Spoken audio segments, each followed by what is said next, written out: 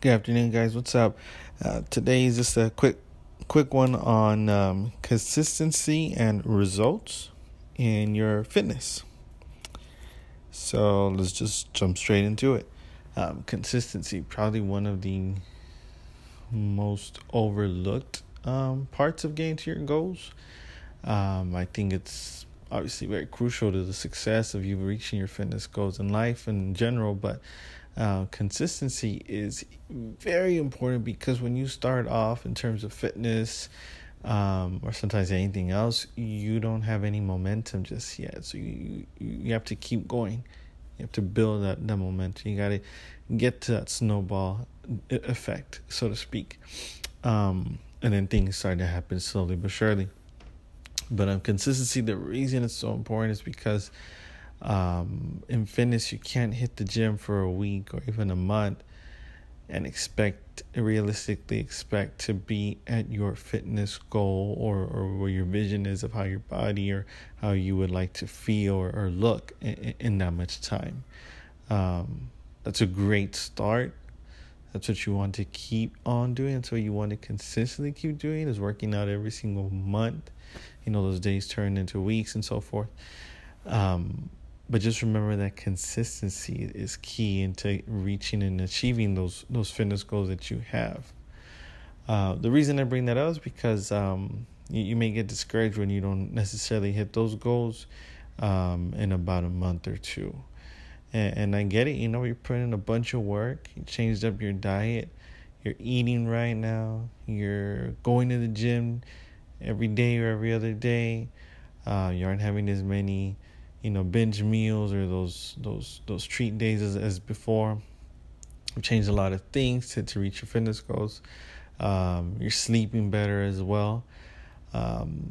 Everything is better. Everything is different, but you're just not where you want to be yet. Now, it takes time, but consistent effort to get to those goals. You didn't just wake up one day and feel the way you feel or look the way you look. It took years of not doing the right thing, not eating the right things, not working out the right way, not sleeping the right way, and so forth. So again, consistency is going to be your best friend. And some days will be tougher than others. Some days you're so motivated and you wake up with such a drive and it's awesome. You handle business at work, at home, and then at the gym, and it's just you knocked it out of the park. Other days you're not feeling it. You didn't get the sleep that you wanted. Work or family, everything and whatever you do got in the way of maybe your sleep and your gym session. You didn't get to have breakfast or lunch. Maybe you're eating just the one meal. You didn't have your coffee, whatever. Everything just kind of, adds up throughout the day. But you got to stay consistent and disciplined and still hit the gym. Still get that done to help you get one step closer to achieving your goals.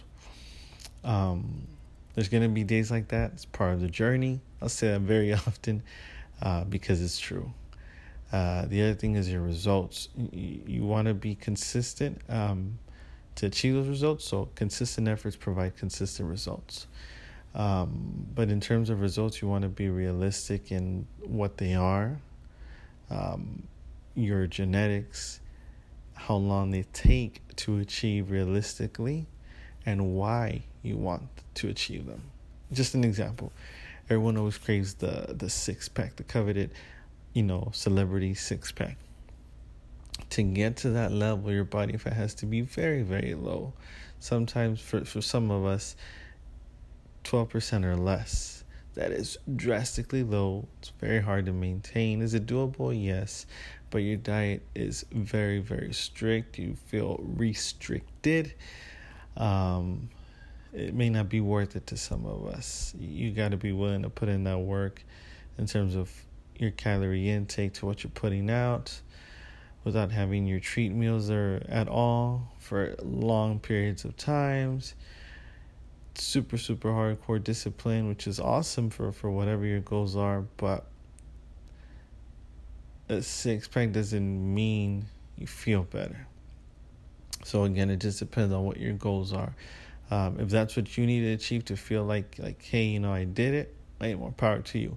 If you need to be the biggest, person in the room and be super swole, hey, more power to you.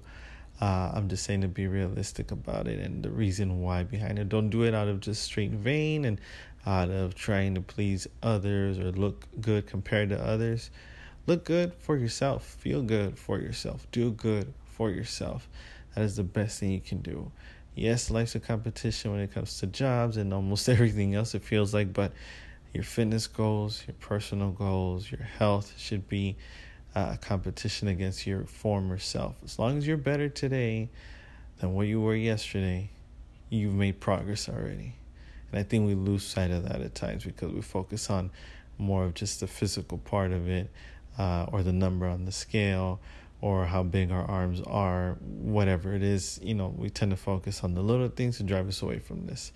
But just remember, with those consistent efforts that can give you those consistent results, every single day that you get to work out, that you get your coffee, that you get to wake up early, that you get to maybe sleep in, you get to have 2 or 3 meals a day and planned out, and you know what you're going to eat.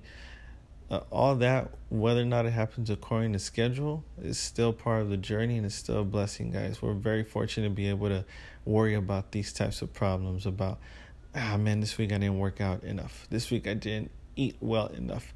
This week I didn't sleep enough. We're still getting it done way better than half of the world, I think. We're very blessed in terms of being able to worry about such insignificant problems in our fitness journeys. So again, guys, just keep at it, give it time, be consistent and driven and disciplined, even on the days when it feels like it's just not going as planned, and make it happen. Don't make excuses, just make it happen. Well, that's it for today. Stay blessed. Until next time. Peace.